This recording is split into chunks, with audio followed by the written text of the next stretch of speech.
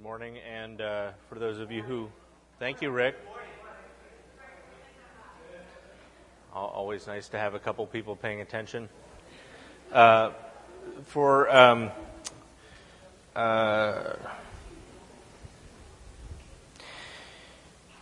those of us who had misspent youths, you may find some resonance this morning.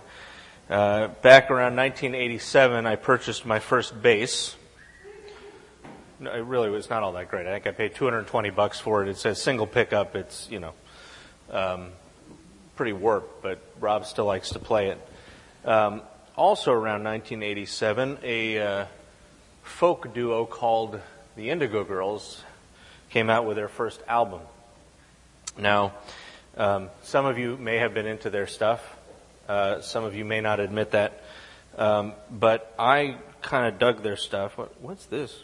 Rob, what have you been doing to my bass? When I was a freshman in college, they came and performed a concert. So my first interaction with any sort of musical royalty, and they were fairly a big deal at the time, was when they came to our little campus. And I got to interview them for the school radio station. I have on the back of my bass 3 stickers. The one is a bumper sticker for the radio station. We put these out after we upgraded our transmitter to 440 watts, which is 1/3 the power of a good blow dryer. This one below was my crew sticker that gave me backstage access. And then this, and this one is kind of satin finish. This sticker gave me after show backstage access. And this is the one that the Indigo Girls themselves signed for me in the room after when I did the interview. This was very exciting to me at the time, although I'm a little less enthusiastic about them these days, as you'll find out. I remember having a bit of a rude awakening at this concert when I talked to one of my fellow students and fellow volunteers who was very enthusiastic to meet them because she wanted to share with them how meaningful one of their songs had been for her. One of their songs that this song, which is called Strange Fire, has been ringing through my head all week as I've been thinking about our text. She said, and she was a religion major who had found this song to be especially meaningful for her as she understood her relationship with the kind of religion that she had grown up with. And she found it to be a powerful expression of rebellion against patriarchy in religion. And I said to her, oh, that's an interesting way to interpret the song. And she said, no, it's not an interesting way to interpret the song. That's what the song's about. Which made a couple of things clear to me. One was that I had not been paying very much attention to this song. 2, that, whatever you care to think about some things, it's very clear what the author is intended to get across, and if you're not getting it, then that really is your problem. It's possible to read something and just not get it, and that may mean that you're insensitive, it may mean that you're stupid, it may mean you're not paying enough attention, it may mean that you just need to listen to people who get it better than you do, but either way, there is such a thing as what a text means, that you can either understand or not. And it was also clear to me that there was no chance that I was ever going to get a date with this girl. Yeah. So here we are in Leviticus. And for those of you who are new, we're going through the first 5 books of Moses this year. We're going through Torah, and we're right around the middle here. We've gone through Exodus, and in Exodus, if you remember, the second half of Exodus is all about what? Don't say Jesus. What's the second half? What?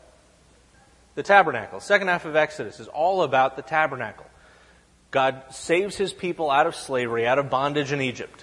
He brings them out into the desert, and He says, all right, I'm going to bring you into the promised land. I've got this turf all set for you. I've got the real estate picked out. You're going to move in there, and I'm going to give you my law, my Torah. I'm going to tell you how you live when you're there.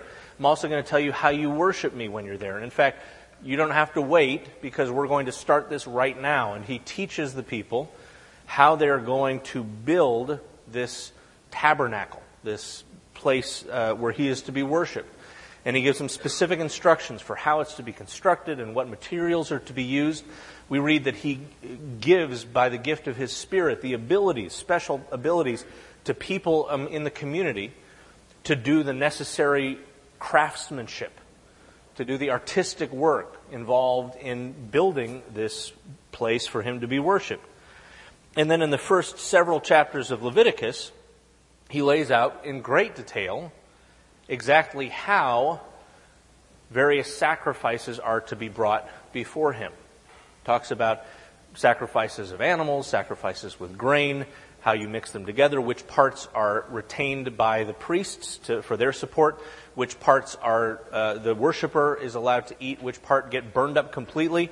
One thing I found interesting is basically in every case, the hide of the animal goes to the priests. So the priests back in the day had some very, very nice leather jackets, which was an upside to being a priest. One of the downsides was you had a whole lot of restrictions about ritual purity that were even more severe for you than for everybody else.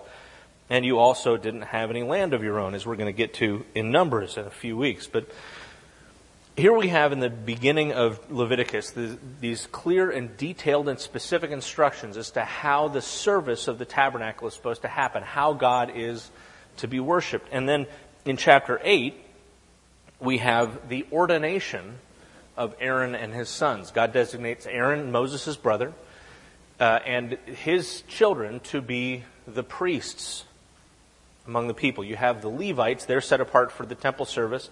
Then among the Levites you have people specifically called to priesthood, to priestly service. And in chapter 8 we have in detail the process by which these people are being set apart, they're being consecrated for this particular service.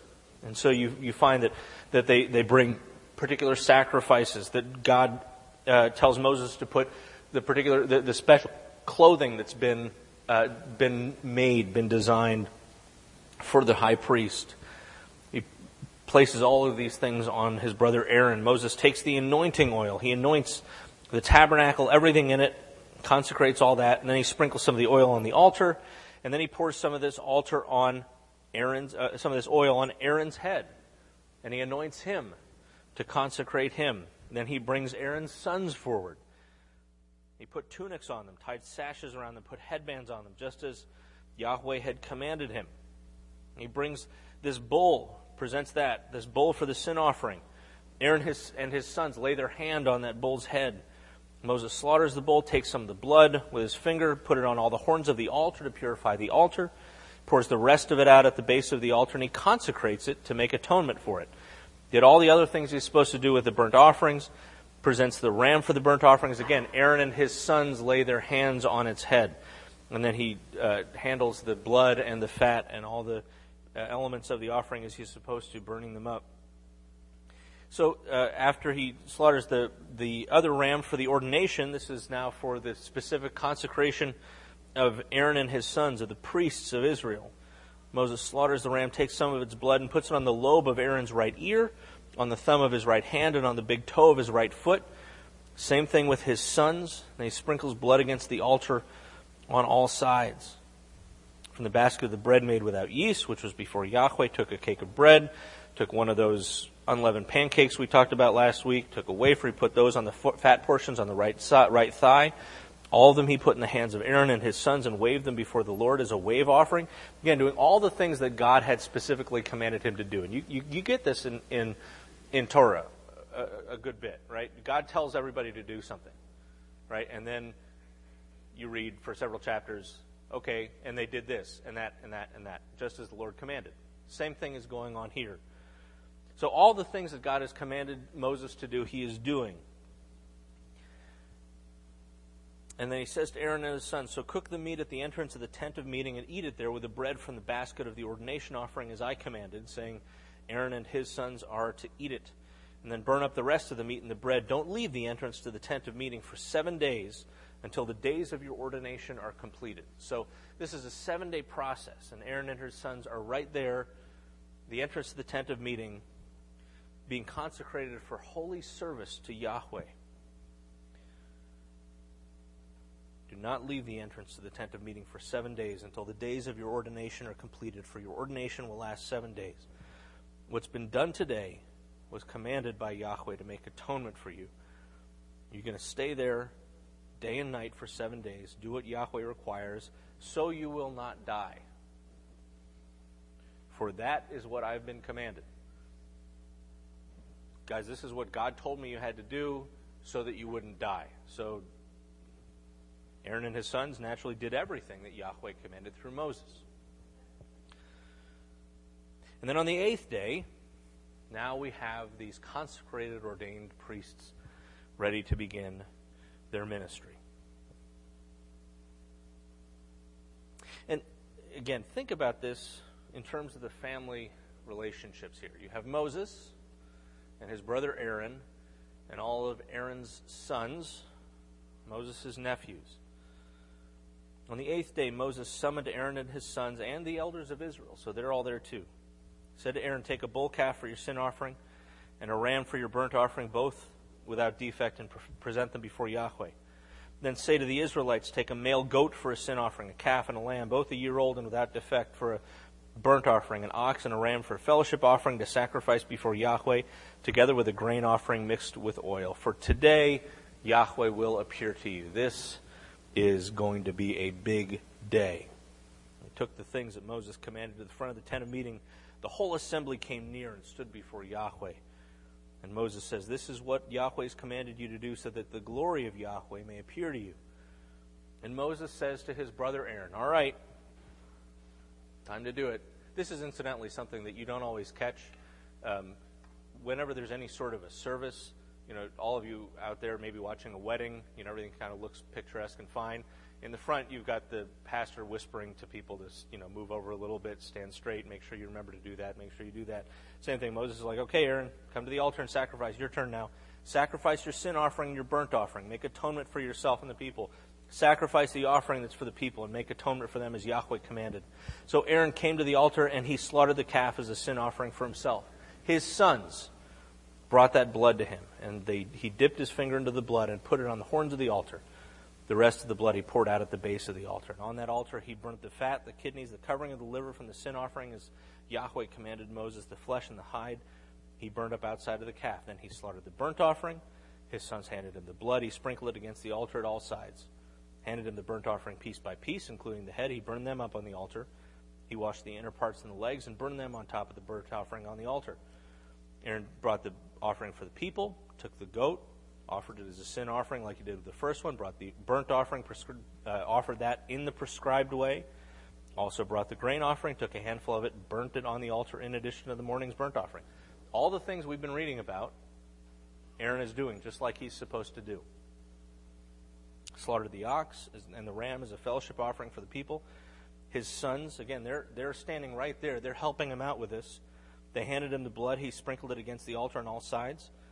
Fat portions of the ox and the ram, the fat tail, layer, fat kidneys, covering the liver, all those they laid on the breast. Aaron burned the fat on the altar, waved the breasts and the right thigh before Yahweh as a wave offering, just like Moses had commanded. All this they're doing as God had commanded. Remember, just a few months ago, where were they? A few months before this, where were they? They're in Egypt. They were slaves in Egypt.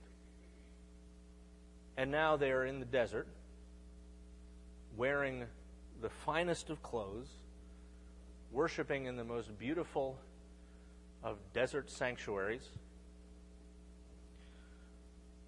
all made with the loot that God told them to plunder from the Egyptians as deferred compensation for 400 years of slavery. They are holy priests unto the one God of Israel, the Holy One, the one God of the universe. They are initiating this worship of the one true God, just as He has told them to do.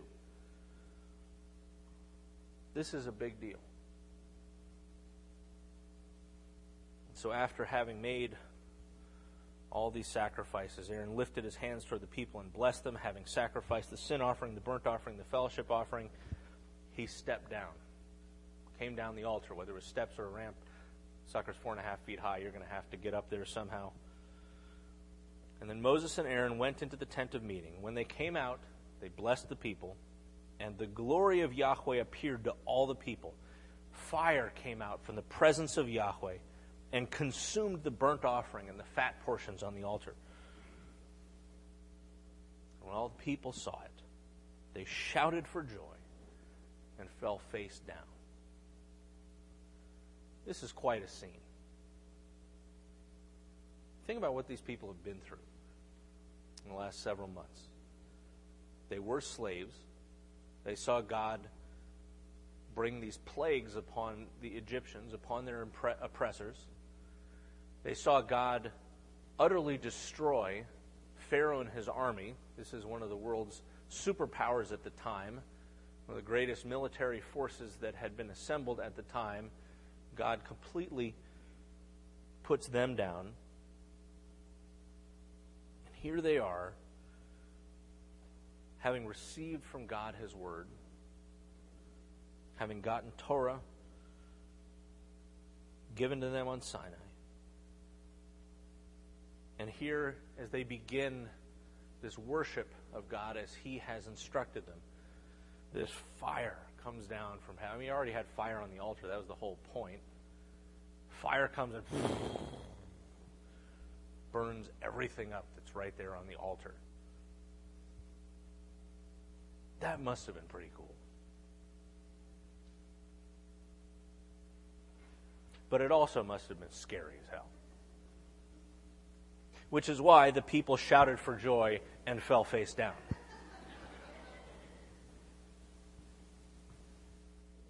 Both of these are appropriate responses to God demonstrating His power and holiness, don't you think? They shouted for joy and they fell face down. And so the princes of the Israelite priesthood, Nadab and Abihu, Aaron's sons, what do now? They take their censers, put fire in them, add incense, and they offered strange fire before Yahweh, contrary to His command. Now, there's some dispute about what was strange about this fire. Some say that what was strange was that they took it from the wrong place. Some say what was strange is that they brought it to the wrong place. Some say they brought the wrong kind of incense. Some say they offered it in the wrong place. But regardless of exactly what the mechanism was of their offering of strange fire, what happened? Fire came out from the presence of Yahweh and consumed them. And they died before Yahweh. Moses then said to Aaron, bro, this is what Yahweh spoke of when He said, among those who approach me, I will show myself holy. In the sight of all the people, I will be honored. And Aaron remained silent. Moses summoned Mishael and Elzaphan, sons of Aaron's uncle Uzziel, said to them, come here, carry your cousins outside the camp, away from the front of the sanctuary. So they came out and carried them, still in their tunics, outside the camp, as Moses ordered. If there's any doubt about the supernatural quality of the fire that consumed Nadab and Abihu, their tunics were not roasted up along with everything else. In fact, Rashi, one of the great Jewish commentators, he speculates that fire came out of their nostrils and burned them up. So they got carried out. Moses said to Aaron and his sons, Eleazar and Ithamar, don't let your hair become unkempt. Don't tear your clothes, or you'll die. And Yahweh will be angry with the whole community. Your relatives, all the house of Israel, they may mourn for those that Yahweh has destroyed by fire. But don't you leave the entrance to the tent of meeting, or you will die, for Yahweh's anointing oil is on you. So they did just as Moses said. Now this is hard, isn't it? I mean, for one thing, it's kind of hard. Like, you bring the wrong fire in the wrong place, and God's going to smoke you. And then after that, what does he say to their father and their brothers? They've just spent probably the most intense week of their lives being ordained for the priesthood and inaugurating this temple service. And then suddenly they're taken away, and God says, now, you can't mourn for them. You have to be completely silent. They did. But how harsh is that?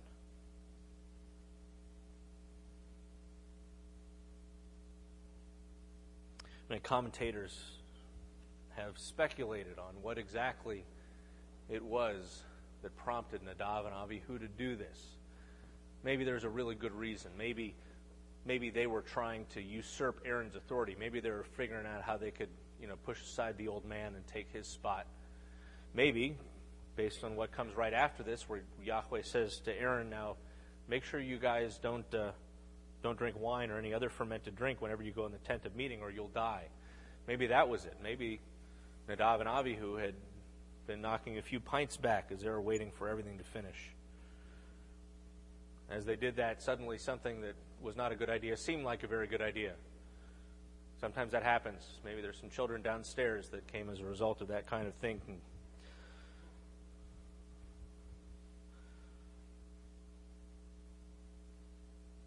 Maybe they decided that they were going to improvise, that what God had told them in terms of the way that he was to be worshipped, they found to be a little boring or maybe a little cramped. Maybe they wanted to do their own thing a little bit. But then there are the commentators who look at this and say, well, really, we shouldn't be trying to justify what God did. Maybe we shouldn't be trying to figure out what it is that Nadav and Abihu did. Maybe we should recognize just how unjust a thing it is that God did.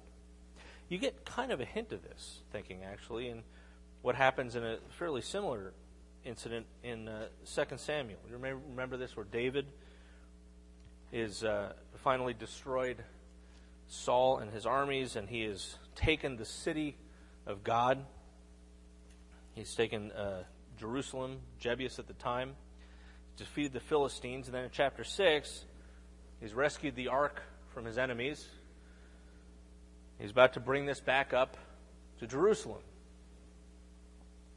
So he brought together out of Israel chosen men, 30,000 of them. They all sent out from Baalah of Judah to bring up from there the ark of God, which is called by the name of Yahweh, of hosts, who's enthroned between the cherubim that are on the ark. This was a good idea, by the way. This was all good. That David wanted to bring the ark from where it had been stolen by the enemies and bring it into this city where he was going to establish his center of worship and of government of God's people. And so they set the ark of God on a new cart and brought it from the house of Abinadab, which was on the hill. Now, what potential problem could there be here?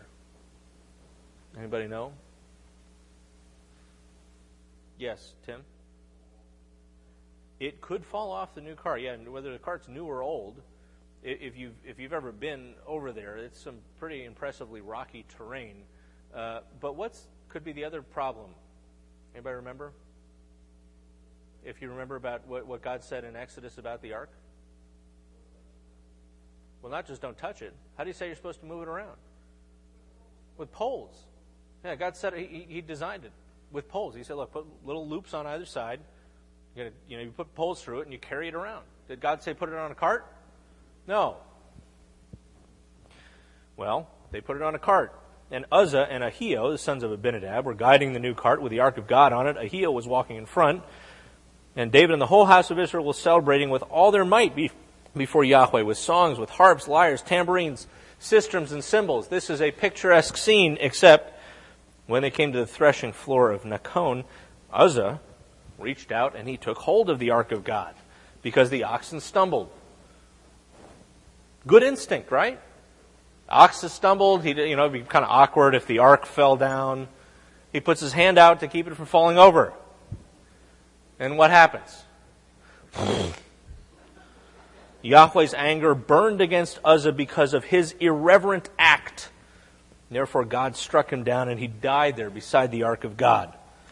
Well, David was angry because of Yahweh's wrath, because Yahweh's wrath had broken out against Uzzah. And to this day, the name is called Perez Uzzah, which is outbreak against Uzzah. So David was a little annoyed about this. He happened to like the guy, thought he was well-intentioned. But what does David do next? David was afraid of Yahweh that day.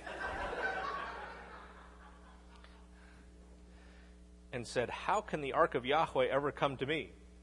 In other words, shoot, this thing's dynamite. This thing's radioactive. I can't bring this into my house. So he actually parks it in another guy's house for 3 months, sort of see if maybe he's going to settle down. So, and it's one thing to be angry, I'm sure Aaron was plenty angry.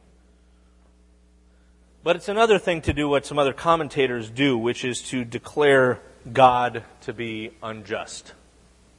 And to say what we're supposed to take from this story is we're supposed to recognize just what an unjust thing God did and how awful he is to have smitten Nadav and Abihu. That is the kind of approach taken in that song, Strange Fire, that's been banging around my head all week. This is the beginning, and Amy Ray, one of the two Indigo Girls, is the one who wrote this. My other contact with royalty here was that Emily Salyers, the other Indigo Girl, had my mom for a fourth grade teacher back in elementary school. But Amy Ray says, I come to you with strange fire. I make an offering of love. The incense of my soul is burned by the fire in my blood. I come with a softer answer to the questions that lie in your path.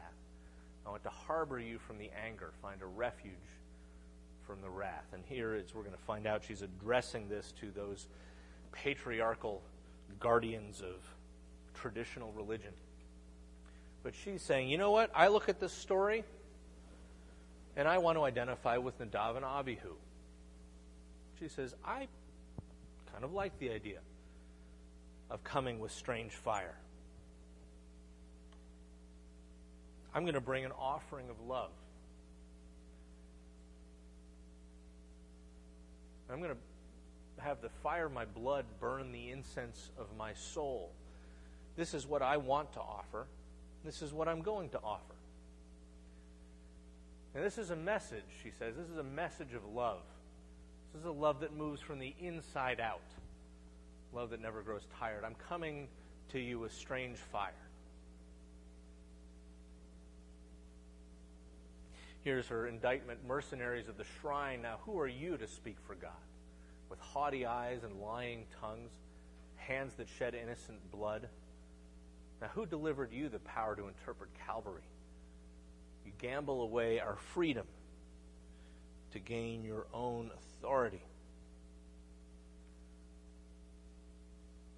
This is her objection to those who have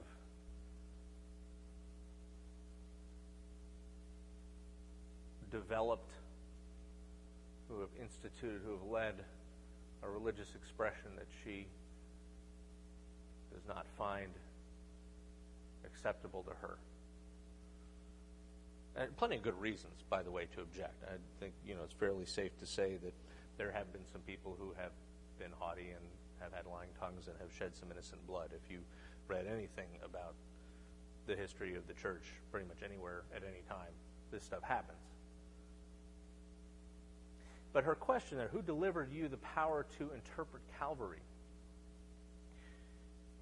Basically is one of those rhetorical questions that isn't designed for an answer. Because if the answer is, well, God did, then that really kind of closes the conversation.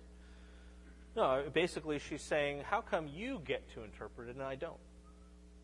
How come you get to decide what kind of offerings get brought and I don't? I want to bring strange fire. I want to bring things the way I want to. I want to find another state of mind. It's time we all learn to grab hold. Strange fire burns with the motion of love. How many times have you heard love used as a trump card? How many times have you heard somebody say, well, I think love demands it, or I was simply following my heart? What did Woody Allen say about wanting to marry his adopted daughter? The heart has its reasons. And we get this way back in Genesis when Eve is tempted by the serpent. She saw that the fruit of the tree was good for food, it was pleasing to the eye, and it was also desirable for gaining wisdom. So she took some and she ate it. Every time temptation comes to us, it comes to us with a shiny package, doesn't it? She saw it was good for food. And temptation usually involves something that seems like it's going to be productive or useful. It's not just pleasing to the eye, although it sure is. Not just appealing or attractive, but there's something useful. And then usually we've got some sort of lofty, transcendent value that we're going to uphold, right? She saw that it was desirable for gaining wisdom. This is the nicer than God syndrome. This is the attitude that says, God must just not have really figured it out when he told us not to do that.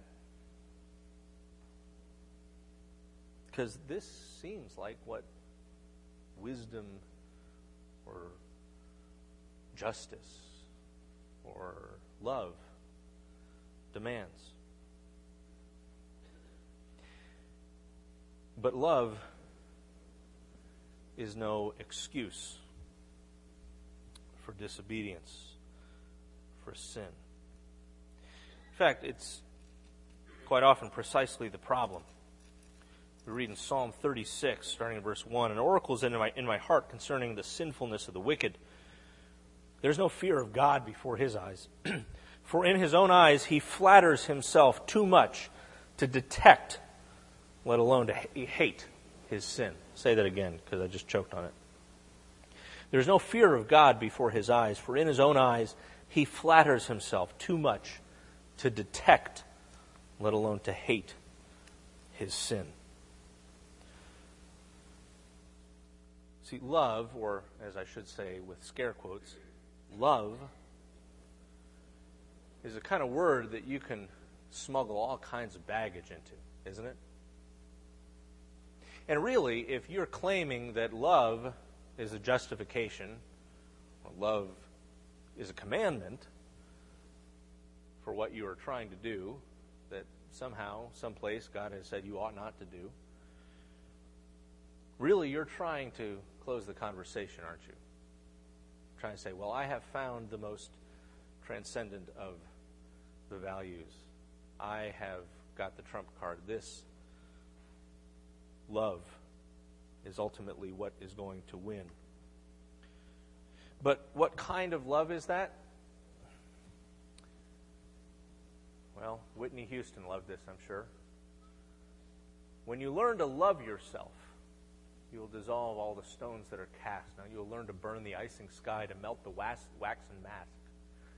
He said, to have the gift of true release, this is a peace that will take you higher.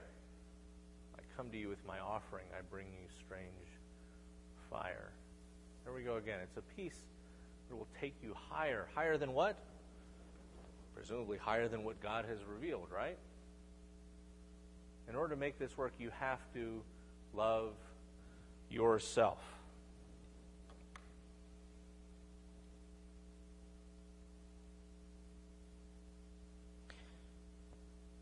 Oftentimes in encountering a different passage like this or a different doctrine, you find people asking questions like, what kind of God would do that? What kind of God would strike down a guy just because he tried to keep his ark from falling off the cart? What kind of God would strike down Moses' sons because they brought incense in the way they kind of felt like bringing it? I mean, really, what kind of God would do that? Again, that's a rhetorical question. It's a rhetorical question because people don't usually like the answer. Because if the answer is, well, the one true God of Israel who's revealed himself in Torah and in Jesus and through his Spirit, so that's the answer, yes, that kind of God. In fact, incidentally, the only option you have, right? You have people who say, well, I couldn't worship a God who... Well, then you're going to have to make one up. Because if the one true God that there is has said, this is what I'm like, this is what I do, this is what it means to be holy, this is what it means to be acceptable to me, this is what I am about. If you don't feel like you can worship that God, then you're going to have to come up with one. This is known as idolatry. Usually, by the way, you may have noticed this, the gods that you make up on your own tend to look a lot like yourself on a good day.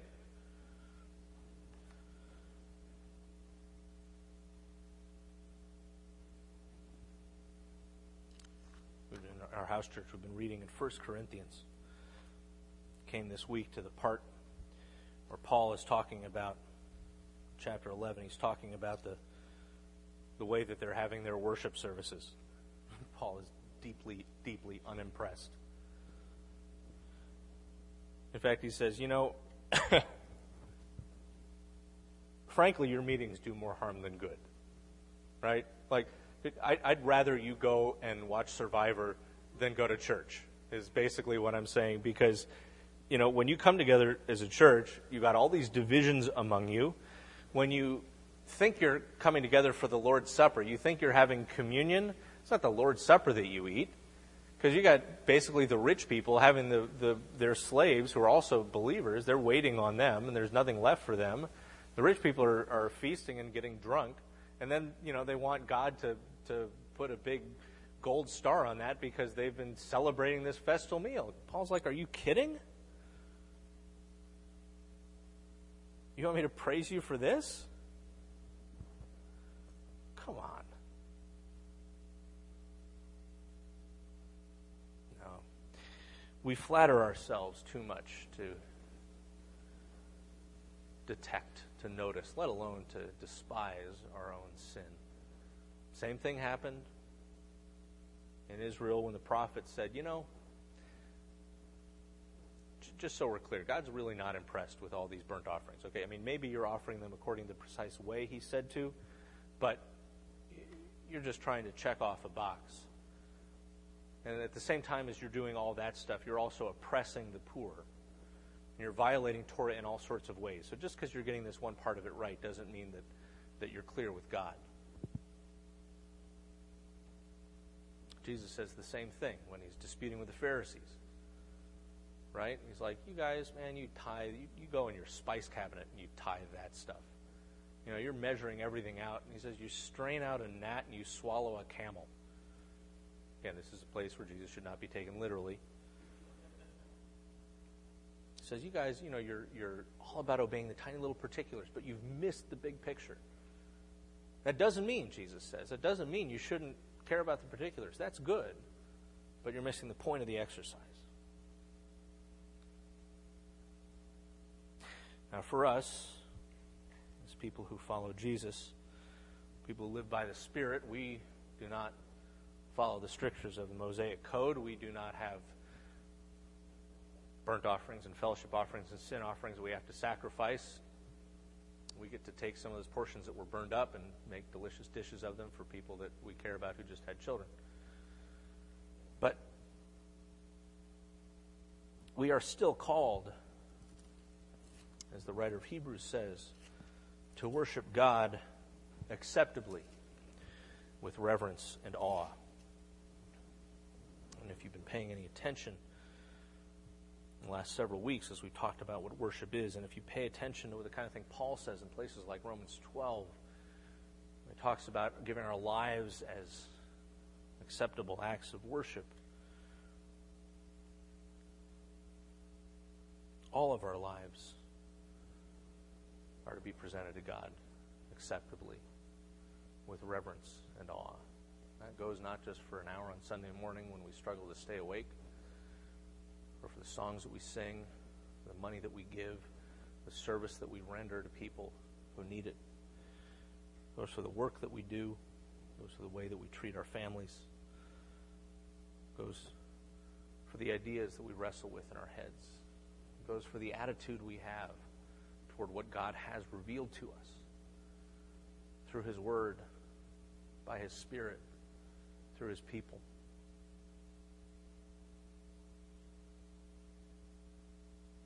See to it, the writer of Hebrews says, that you do not refuse Him who speaks. See, if they didn't escape when they refused Him who warned them on earth, how much less will we if we turn away from Him who warns us from heaven? At that time His voice shook the earth. But now He has promised, yet once a little while I will shake not only the earth, but also the heavens. The words once more indicate the removing of what can be shaken, that is, created things, so that what cannot be shaken may remain. Therefore, since we are receiving a kingdom that cannot be shaken, let us be thankful and so worship God acceptably with reverence and awe, for our God is a consuming fire. Will you pray with me?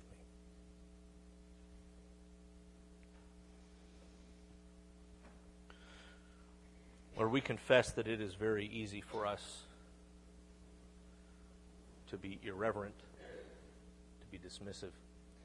It is easy for us to fail to respect your holiness.